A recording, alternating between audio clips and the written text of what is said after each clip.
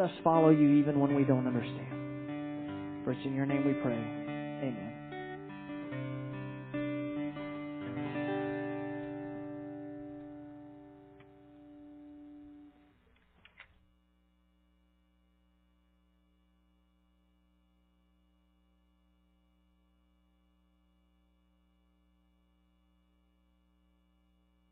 Hey, how's everybody? All right.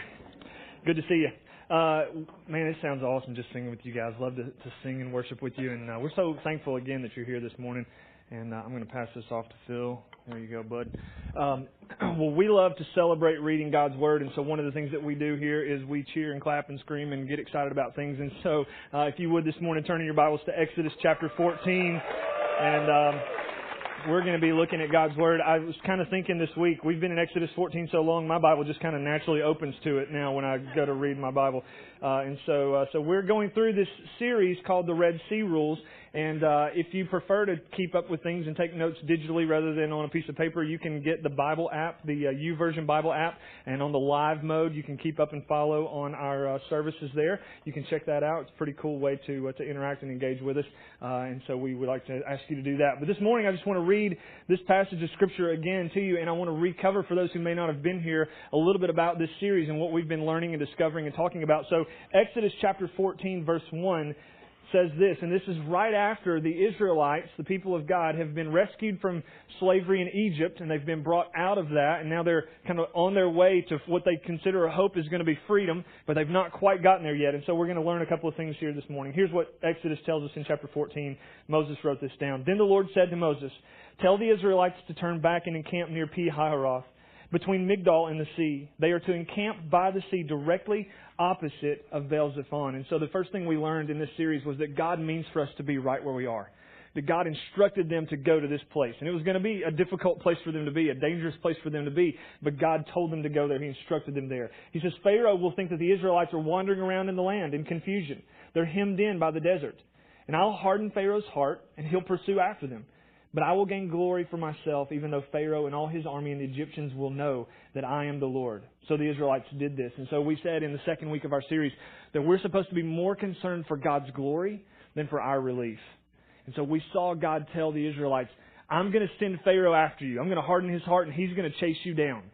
But don't be concerned about him. Be concerned about my glory. I will get glory from this situation. I will do what no one else can from this situation. So then we go to the next thing, verse 5. When the king of Egypt was told that the people had fled, Pharaoh and his officials changed their minds about them. And they said, what have we done? We've let the Israelites go and have lost their services. So he had his chariots made ready and took his army with him. He took 600 of the best chariots along with all the other chariots of Egypt, with officers over all of them. And the Lord hardened the heart of Pharaoh, king of Egypt, so he pursued the Israelites who were marching out boldly. And the Egyptians, all of Pharaoh's horses and chariots, horsemen and troops, pursued the Israelites and overtook them as they encamped near the sea, or by the sea near Pi-hahiroth, opposite of Baal-zephon. And so when the Israelites see and know that Pharaoh's army is coming after them, the fourth thing that we learned in this series was that we should acknowledge our enemy but keep our eyes on God. That we know there's an enemy out there and they knew he was coming and they acknowledge that there's a dangerous enemy that's coming after them. For us, our enemy is not anybody that's flesh and blood. The Bible says that we don't wrestle against flesh and blood, but against powers and principalities of this dark world, that we have demonic beings who are against us, that Satan and his army is against us as believers in Christ.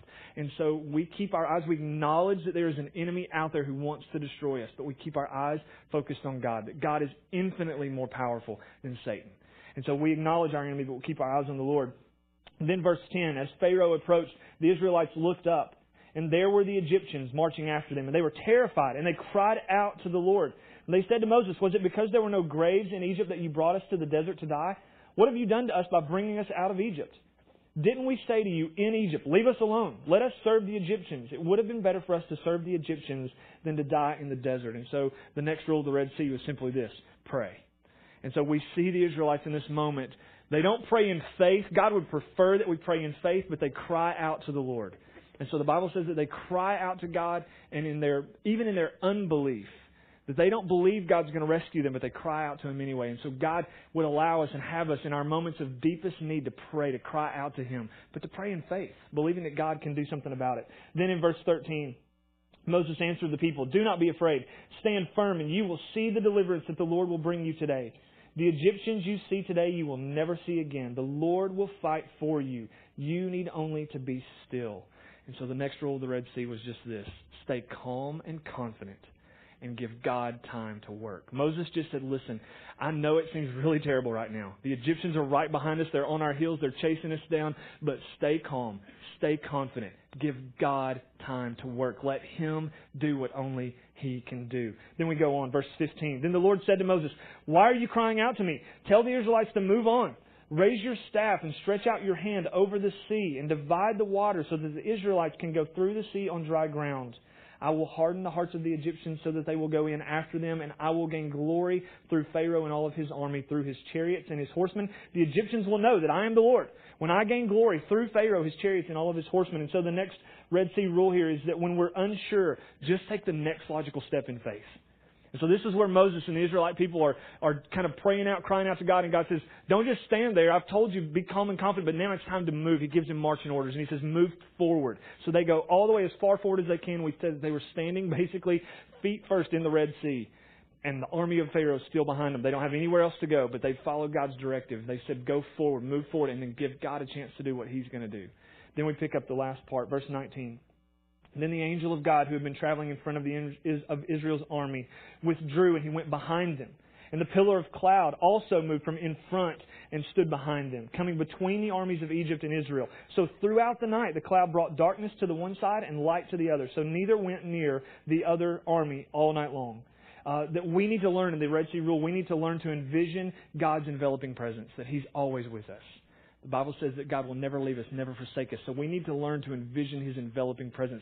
The cloud, the pillar of cloud that was with them, moved from in front of Him. It was leading them as they went through the desert. Now it's moved behind them as a guard and a guide for them. And the army, the angel of the Lord, moved behind the people of Israel. And so we said we need to learn to envision, to imagine, and understand that God's presence, although we don't tangibly see it, God's presence is always with us. That He's with you in everything that you go through. In every moment, in every struggle, in every joy, in every difficulty, God is always with you. So learn to envision the enveloping presence of God and know that He's with you. That brings us to where we are today. So I want us to read verses 21 and 22 together. Listen to what happens. Then Moses stretched out his hand over the sea. And all that night the Lord drove the sea back with a strong east wind, and He turned it into dry land. The waters were divided, and the Israelites went through the sea on dry ground with a wall of water on their right and a wall of water on their left. And so this morning, as we kind of talk about this, after 8 weeks, we've been doing this series for 8 weeks, and some of you are like, is it ever going to end? Are we ever going to get anywhere? Are we always going to be on this peninsula following these Israelites, and the Egyptians are just going to be behind them forever? Like, is that where we're going to go? No. Today, we finally get to the point where the climax of the story hits, and God sends a strong east wind that blows overnight, and as it blows, it parts the waters of the Red Sea. And the Egyptians are about to watch the Israelites to move through that and start to go on dry ground from one side of the shore to the other. From what I've been able to tell, it's about 8 miles, this length of water that they had to go through. So this is a large body of water. And God, in His miraculous power, sends this strong wind that blows right through the water and opens up a doorway, a portal for the Israelites to go through. He allows them to walk through on dry land. So we're going to finally see this Red Sea crossing take place. The crossing of the Red Sea, I love this. It's one of the Bible's biggest and most dramatic object lessons, and it's also one of God's greatest miracles. If you think about this, if you were to ask anybody, what's some of the greatest miracles, even if you ask somebody who hasn't been to church, doesn't know the Bible, isn't a believer in Christ, if you were to say, what are some miracles maybe you know that God did? Probably somebody along the way. Maybe they saw Exodus, Gods and Kings, or they saw, the Ten Commandments movie from the 70s or 60s or whatever that was. I don't know. But you remember the one that was like 9 hours long that you had to watch over 3 or 4 days on TV? Yeah, okay. So maybe they've seen that. I don't know, somewhere along the way, somebody would go, oh, God's miracles. What do I know about God? I don't know. God, I remember Him parting water. Like that was a big deal, right? And so this is one of God's biggest miracles. It's one of His most dramatic object lessons. And it's got a simple explanation. And here's the Red Sea rule number 8. The simple lesson of the Red Sea is trust God to deliver in His own unique way. When you're in the middle of a crisis moment, when you're in difficulty, when there's trouble, trust God to deliver in His own unique way. God can do what we can't do. God can do abundantly above all we can ask, think, or imagine according to Colossians. Paul wrote in Colossians, God can do more than we can even imagine. No one would have imagined while they were standing with their feet in the ocean that God was going to send a wind that was going to blow it in two so they could walk through on dry ground. Nobody would have figured that. Nobody would have figured that the way that He would bring salvation to people who were dead in their sin like you and I would be that He would introduce His Son into the world. God would become man and take on flesh and walk into this world as a child, as a baby, be born into this world, and that from that He would grow up and that He would allow Himself to hang on a cross to take the wrath of God and His punishment against sin on Jesus so that we could have life. Nobody would have imagined that. Nobody was predicting that. Nobody was thinking that was what God was going to do to bring deliverance to people who were in danger. Let God deliver in His own unique way. Don't project on God the things that you want. Maybe you've been here, I've been here before. God's famous for doing things that we would never even consider. Have you ever been in a position where you just knew, you didn't know exactly what the whole story was of the situation, but you knew you needed out? You knew you needed help? There was something bad that was going on in your life, something difficult that was going on in your life, and you were just going, okay, God, I got to get out of this. And I don't know how, I don't know what's going on. And then you start developing a plan. You ever been here? And you start telling God your plan. God, here's how you're going to get me out of this situation. Anybody ever been there before? I've been there before. Okay, God, here's what I need you to do to get me out. And you start projecting onto God, here's my plans for what you're going to do to get me out of trouble. Right? I've been there before. And instead, typically what happens is God doesn't do things the way that we would want Him to do things. He's got His own unique plan, His own unique way to get you out of the trouble that you're in, to get you out of the difficulties that you're facing, to get you to a place where there's peace and hope and rest in Him. But it's not the way you would have done it. God has His own unique way, and He's going to do things in a way that meets your needs, but they're completely unexpected. Isaiah had a perspective on this in Isaiah chapter 55, verses 8 and 9. Here's what Isaiah wrote about God. God declares, "For my thoughts are not your thoughts, and my ways are not your ways. As the heavens are higher than the earth, so are my ways higher than your ways, and my thoughts higher than your thoughts." And so God looks at us and goes, that's your plan? Like that was your big idea about how to get out of trouble? I've got plans that you don't even know about. I have ways you've not even considered. I have thoughts that you're too dumb and immature to think. Yes, I just called you all dumb and immature, all right? And so here's the deal. God goes, look, you're not even capable of thinking about some of the things that I want to do to bring you relief from your situation. I've got plans that you don't have, and I've got ways that you don't have. And I've got thoughts that you don't think about. So God supernaturally saved the Israelites in this moment, that He had this plan in place that none of them would have thought, okay, God's going to part the waters and let us go through. None of them were thinking that.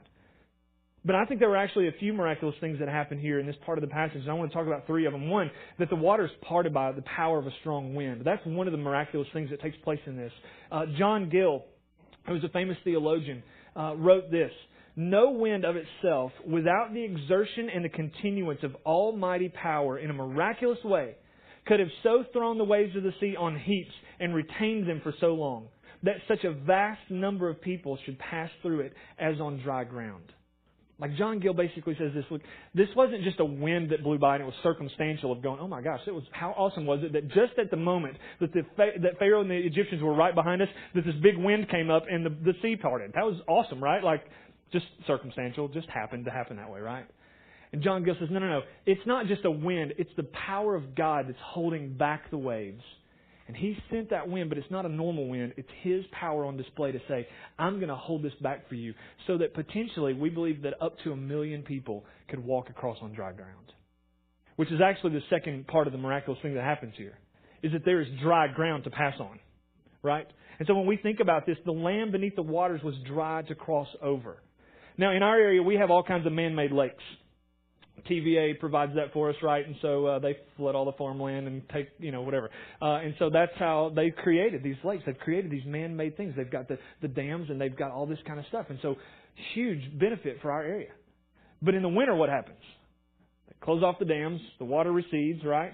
And so now we've got lots of mud everywhere. And as a teenager, my buddies used to go, I never did this. My buddies used to go out, right? And take their trucks out on the lake bottoms. Anybody? Going mudding. Thank you very much. All right. You're not even from East Tennessee. You know mudding. All right. So good. So yeah, we go mudding, man. And you go out and you're just driving along on the lake bottoms. And sometimes it's been, the lakes have been receded for weeks or even months. And you're out there driving around, and what inevitably happens? Your truck gets stuck in the mud, right? You're out there doing donuts and wheelies and all kinds of crazy stuff, and now you're stuck. Now you got to call your parents. Can you come pull me out of the mud, right? You don't even do that. You call some wrecker service or another buddy that's got four-wheel drive, and you get them to pull you out. And then you go and you wash that truck like a madman to get it clean before your parents find out where you were. And so you see this and you go, man, it's miraculous. After even weeks or months, if the lake bottom is not dry enough to absorb the weight of somebody being out there on it, the truck being out there on it. And yet, after a matter of hours, as God parts the sea, the ground underneath is completely dry for people to walk across. How miraculous is that? It's not just that the water's parted, it's that the bottom of the ocean floor was dry. That 1 million people with their animals and their carts and everything else could pass by on dry ground. And so you think about that and just go, the ground under the Red Sea was completely solid for people to walk on. That's miraculous. Here's the third thing, that the waters fell on the Egyptians at Moses' command. So Egypt chases Israel into the Red Sea. And once Israel passes through, Moses is told by God, stretch your hand out again, and I'm going to bring the sea crashing down on the Egyptians. Those who have been persecuting you, those who have been tormenting you, those who have held you in slavery for over 400 years, you'll never see them again after today. I'm going to destroy them. And so for people that would go, okay, well, it's just circumstantial happenstance. The water was parted, a big wind blew, and it allowed that to happen. How do you explain for the fact that at a moment's notice when God says, now, tell it to stop? It just does. Pull your hand back, and the waters are just going to crash in. It's the same thing that happened with the plagues in Egypt. Every time there would be a plague, and people try to explain this from scientific reasons. And scientific, okay, well, if there's a bloody Nile River and the Nile's full of blood, then what's going to happen? Well, sure, fish are going to die. And then what's going to happen? Well, flies are going to come out of the ground. And then what's going to happen? You're going to have gnats everywhere. And then frogs have to naturally come up and take care of all that. And then locusts are going to come. You just kind of, there's a progression to it. And people try to scientifically explain away the events of the Pharaoh and the Exodus of Egypt and the plagues that God sent.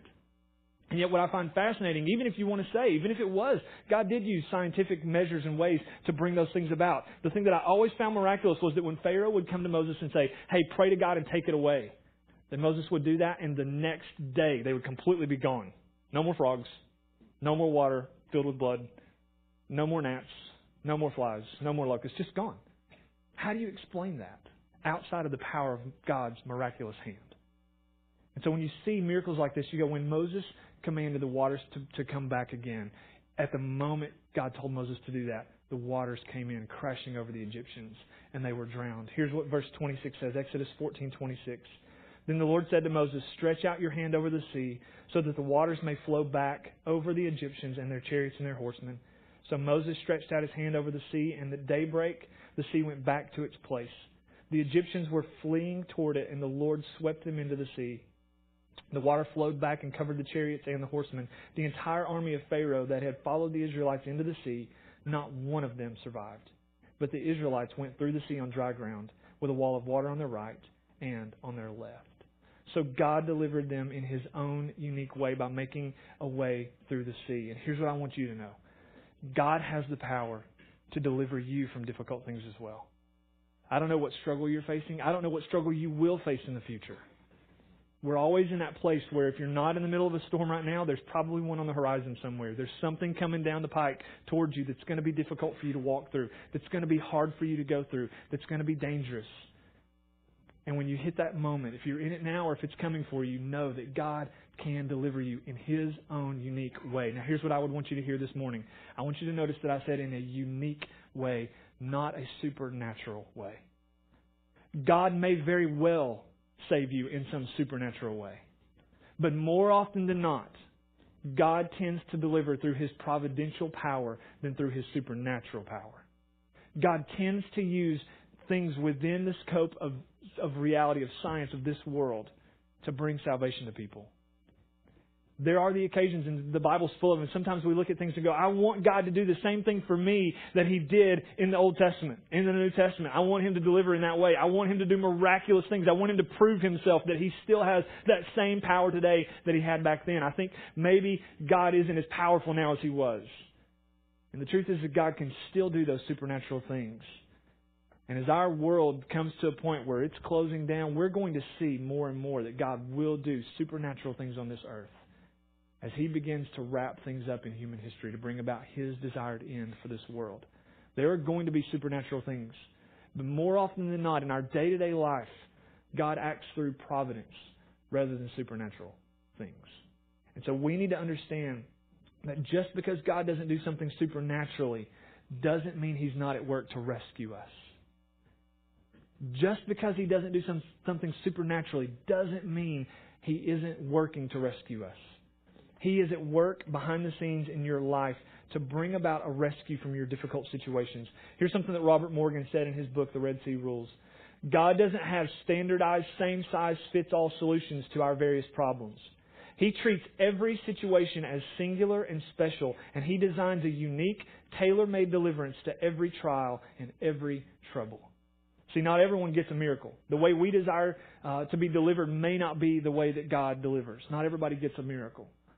But here's the truth. It may not even feel like deliverance in the things that God does to bring us to the point of rescue. But we can trust God to deliver in His own unique way. And we have to let the Bible determine and dictate for us what truth is out of our obedience to God in times of difficulty. It's about God's truth, not our feelings, right? Oh, I don't feel like God's doing anything. Well, what does Scripture say? I don't feel like God is close to me. Well, what does the Bible say? I don't feel like God has the power to do this. Well, what is the evidence of Scripture? God can, God will. He will bring about some amazing things, but we have to let the Bible guard our lives. But we understand that not everything is about our deliverance here in this world. Here's what Vance Havner wrote. He said, God marks some of our days, we'll explain later. I just love that. Like there's going to be something that we're going to have time when we stand before God in heaven and we just go, God, do you remember that really, really terrible thing that I went through and you didn't deliver me? And He's just going to go, oh yeah, I needed to talk to you about that. There's some things that were going on that you didn't even have any clue about that are going to affect like something that happens 100 years from now. And it's going to be more about how you walked in faithful obedience to me through that trial than me delivering you from that trial. We talked about that a little bit last week, that we said it's better to go with God through the trial than to be exempt from the trial and to miss God's presence. That oftentimes it's in the middle of the trial that we know God the most and that we find Him the strongest. So here's what I want us to look at just for a few minutes. Hebrews chapter 11. When we feel like God's deliverance is missing the mark, that God looks at deliverance from a completely different perspective than we do sometimes. And so here's what Hebrews 11, starting in verse 32 says. The author of Hebrews writes and says, what more shall I say? I don't have time to tell about Gideon and Barak and Samson and Jephthah and about David and Samuel and the prophets, who through faith they conquered kingdoms, they administered justice, they gained what was promised, they shut the mouths of lions, they quenched the fury of the flames, and they escaped the edge of the sword, whose weakness was turned to strength and who became powerful in battle and routed foreign armies. Women even received back their dead, raised to life again. And we look at all that and we go, wow, that's God acting in His supernatural power. That's the kind of stuff I want God to do for me. Shut the mouths of lions when I get thrown into the lion's den. Let me go into the flames and not be burned by them. Shadrach, Meshach, and Abednego, right? Let me experience God in your power, saving, rescuing, doing all these things. Somebody that I love dies. Bring them back to life again. That would be awesome for you to do. And yet we turn the page, turn the corner on the next part of verse 35 and listen to what the author of Hebrews continues to say. There were others, however, who were tortured, refusing to be released so that they might gain an even better resurrection. Some faced jeers and flogging and even chains and imprisonment. They were put to death by stoning. They were sawed in two. They were killed by the sword. They went about in sheepskins and goatskins, destitute, persecuted, and mistreated, and the world was not worthy of them. They wandered in deserts and mountains, living in caves and in holes in the ground. And we read that part of Hebrews chapter 11 and we go, that doesn't sound like deliverance. I liked the first part better. Let me walk through fires. Let me close lions' mouth. That part I liked. Bring back people from the dead. That was a good one, God. I like that one. This whole being sewn in two thing, or sawed in two thing, I didn't like that one as much. It was a little more difficult to handle. And yet here's what I would say, that when we go through difficult things, and we're not even facing these physical difficulties most of the time, there are Christians around the world who are facing this kind of persecution every day, right now. There are Christians who are being targeted for their faith in Jesus Christ, who are being killed because of their faith in Jesus Christ. And they're not being delivered like we would hope or want in some supernatural way. But here's what I would say. They are being delivered in an ultimate way. See, here's the power of the Christian life. When we die in this world, we wake up in heaven with God. We believe that. And some of you might think, man, that's crazy. I just can't wrap my mind around that. That's okay. If you can't get to that place, that's okay. But I would encourage you to explore and see what Scripture talks about. Because here's the reality of the promise that we have from God. When we die in this world, if we're believers in Jesus Christ, we're going to celebrate Easter in just a few weeks. And because Jesus came back from the dead, He was the first fruits, the Bible says, that He was the first that was raised back from the dead for this purpose, that when we who follow Him die, that we would be raised back to life as well. Not a physical reality here on earth. We're not coming back to life on earth, but we wake up alive, fully alive with God in heaven. And it's the ultimate fulfillment of deliverance. And so when we see this, we go, man, I want God's deliverance. Sometimes God will deliver us through things here on this earth. Other times He'll allow us even to die to find our ultimate deliverance. And He goes, that is complete salvation. You're dead in the body, but you're alive in your soul. You're alive in Christ. And so we live to Him. Here's what Jesus actually said in Luke chapter 12. Verses 4 and 5. Jesus said, I tell you, my friends, don't be afraid of those who can kill the body and after that can do no more. But I'll show you whom you should fear. Fear Him who, after your body has been killed, has authority to throw you into hell. Yes, I tell you, fear Him. And so when we think about this, Jesus is going, here's the deal. Somebody on this earth could kill you. They could hold a gun to your head and they could kill you. Don't be afraid of them. What can they do after that? Keep shooting your dead body? What difference does that make? They can't do anything to you, but you're going to wake up and you're going to stand before God and you're going to have to answer and say, why should I let you continue to live forever with me in heaven? Because here's the truth. We will all live for eternity. Our souls will all live for eternity. And the Bible makes it clear that there are two destinations. There's life with God in heaven, or there's departure from Him in a place that the Bible calls hell. That's a real place. And that Jesus said, don't fear the one that can kill you, but that's it. Fear the one who, when you stand in front of Him, has the authority to cast you aside and into hell. Because He's the one, you have to understand, dictates your eternal destination, your eternal future. And so my plea for everybody in this room is that you would know who Jesus is and that you would know the authority of His power in your life to bring you to life. That you would walk into a faithful relationship with Him and say, Jesus wants to know you. He wants you to follow Him. And it's not just so you can have some better life here. That's an empty kind of life to say, man, my feeling is that if I become a believer in Christ, God should just make everything better. And that's not what the Bible paints the picture of at all. In fact, we're going to talk about that in just a few minutes. But we want to encourage you to walk into that faithful relationship with Jesus. So here's the last thing I want to say before we move on to this next rule of the Red Sea. You may be God's unique way that He meets someone else's needs. You may be the way that God brings deliverance to someone. You could be the one that meets someone's financial needs. That's praying for that. God, I just need help. I'm in bad shape right now financially. I've heard stories over the years. This has never happened to me, but stories over the years of people going, I got to make payments on some things and I don't have the ability to do that. And they start praying and asking God, and just miraculously money shows up in the mail. A check shows up in the mail for the exact amount that they were praying for to meet that need. I've heard that kind of story happen all the time. So you might be the one that meets someone's financial need. You may be the one that meets someone's relational need. That you would just come along somebody who's been praying for a friend, praying for a connection. And you're the way that God answers that. He brings you into somebody's life, and instead of being self-absorbed and just going through your day and not caring about anybody else, that you're looking for opportunities to say, who are the people that need to be loved, that want to know Christ, and that just need somebody, even if they don't accept Christ, that they just need a friend, they need somebody to love them. You might be the one that meets them. You might be the one that meets somebody's physical need. We've got a community group in our church right now that's trying to help meet a physical need for a lady. And so we found out just a few weeks ago that there's a lady who's blind and who has had one leg amputated up to the hip. She's living in a mobile home in a trailer, and her front door is 5 feet off the ground, and there's no ramp, there's no deck, there's no anything. It's door 5 feet to the ground. She has to have physical assistance to get out of the house.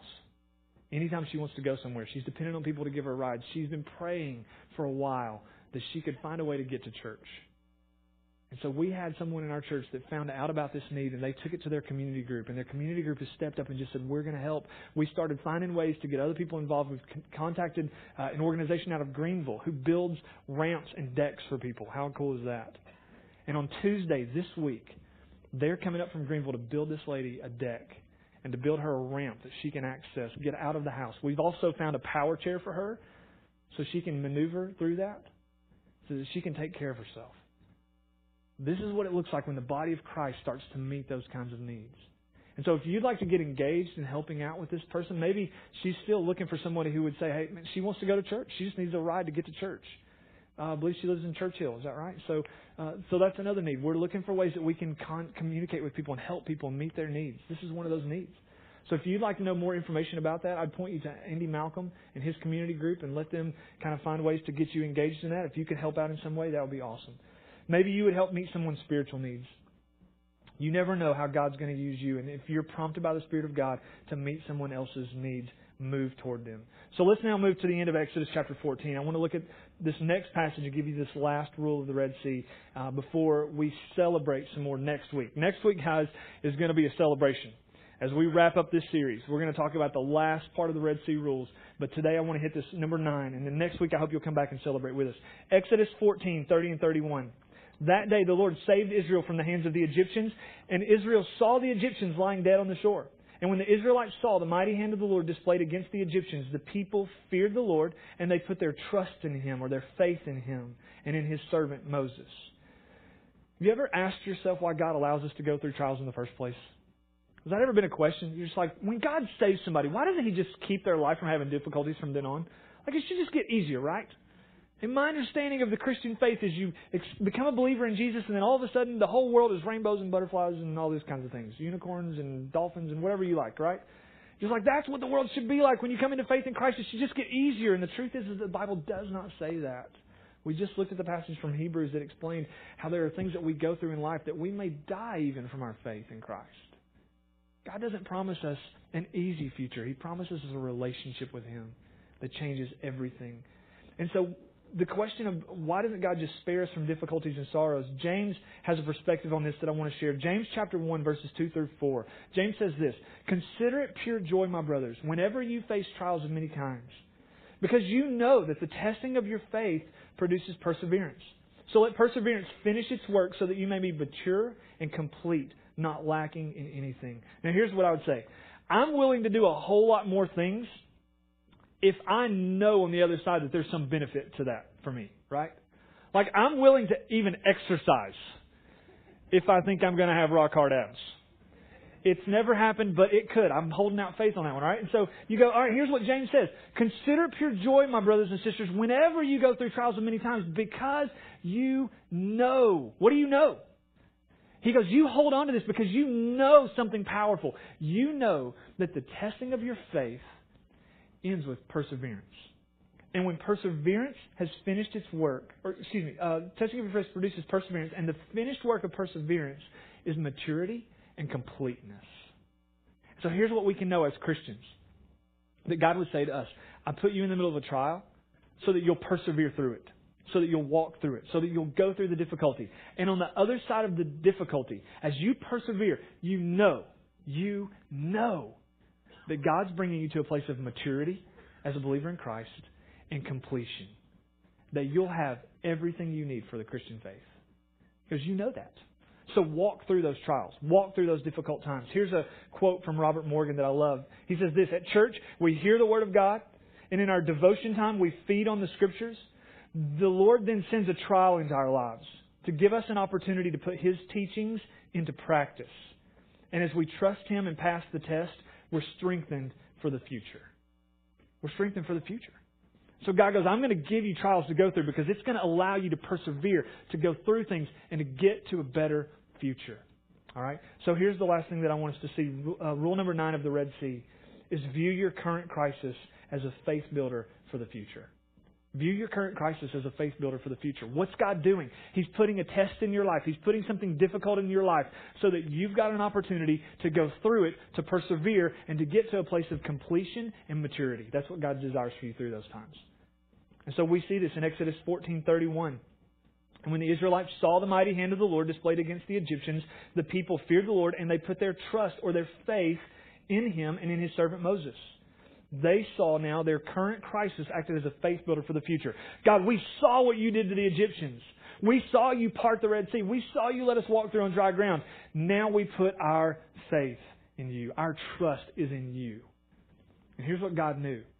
God knew that this was not the only bad thing that was going to happen to the Israelites as they went on their journey toward becoming a nation.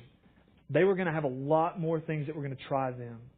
J. Hudson Taylor actually said this, I know He, being God, I know He tries me only to increase my faith. You can hold on to that. God tries us only to increase our faith. So here's the final principle. Our faith grows when we choose to apply God's promises to today's problems and use the experience to mature us for tomorrow's challenges. The problems you go through today are going to mature you for tomorrow's challenges. And you can hold on to the fact that when God is doing something and when allowing you to go through something difficult now, He's got something great for you in the future. Now, even as a church faith family, we're not immune to difficult times. As individuals, we're not immune to difficult times. As a country, we're not immune to difficult times. And the local church and the church in general is not immune to difficult times. And yet, I'm so thankful that what God does is He puts leaders in place that help us when we walk through things that can point us to a better future, that can help us remember these kinds of things. And so in our church, in the way that we are organized, we are led through an elder body. We're led through a group of men who have followed God's call to say, I want to be an elder in this church. And that the desire and the opportunity that they have is to be spiritually mature leaders who point the church in the right direction when we go through difficult times or even in the middle of good times. That they go, how do we navigate what God's doing in the middle of these moments? This morning, we want to recognize one such person that has led so well in our church's life over the last 5 or 6 years.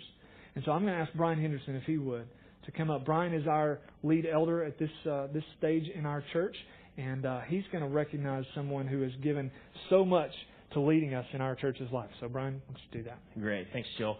Well, I want to ask the other elders, if you don't mind, Andy, Malcolm, and Brian Reeves to come join me up here. And the gentleman we'd like to recognize today, many of y'all know and have had the privilege of getting a chance to do life with him and see him minister well. And that's Jeff Presley. Jeff, would you please come up here? Give him, Jeff, a hand, please.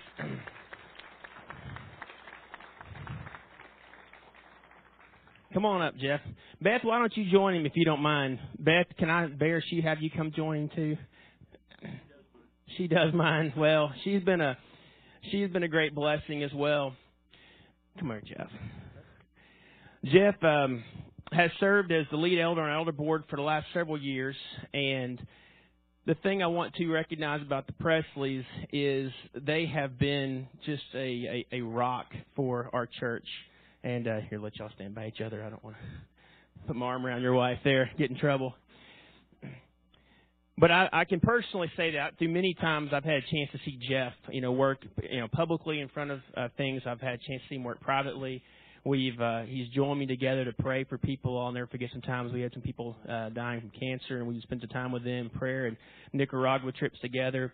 And the one thing I'd say I remember about Jeff is he's always had a deep love for our body, and he's led with love and gentleness. He has helped guide our church through the season when we cast new vision, where we had a pastor search process, and he had some personal challenges. I mean, he had family that were growing up, and unfortunately he lost his dad during this time, so he navigated all this with just incredible grace, and we really, really appreciate that. You've been a rock to our family, church family.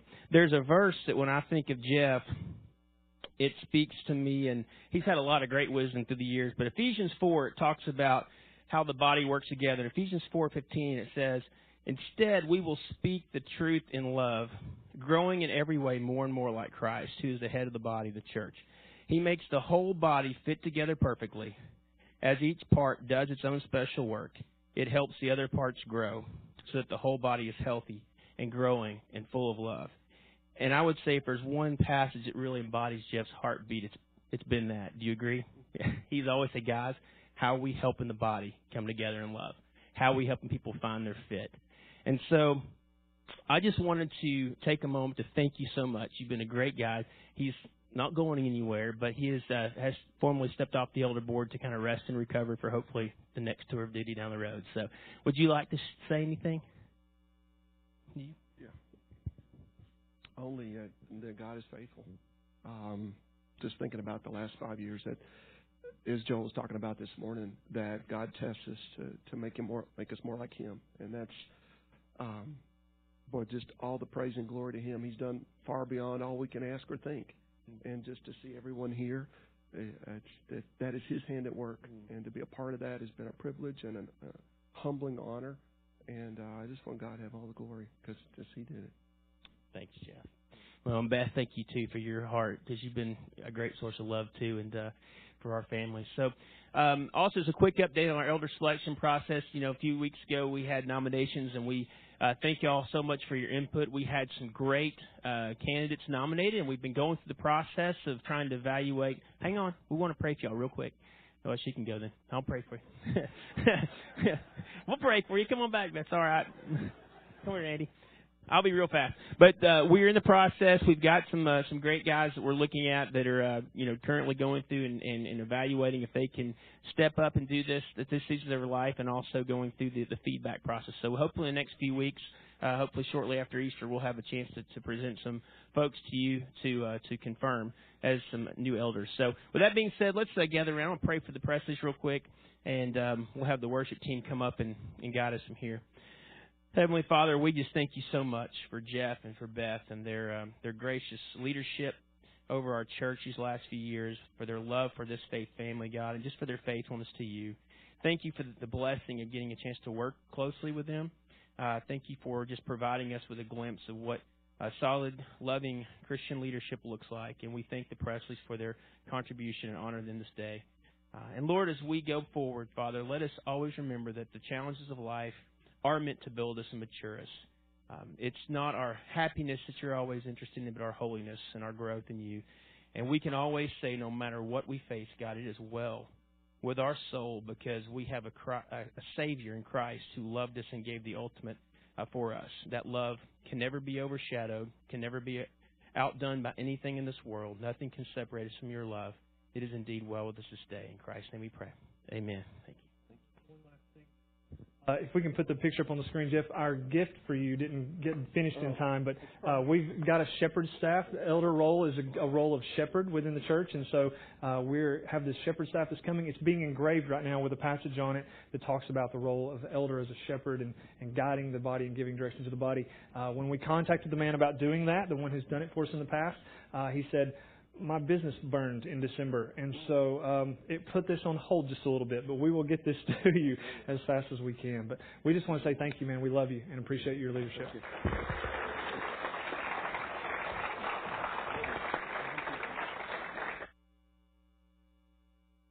I want to ask Beth, can you come back up?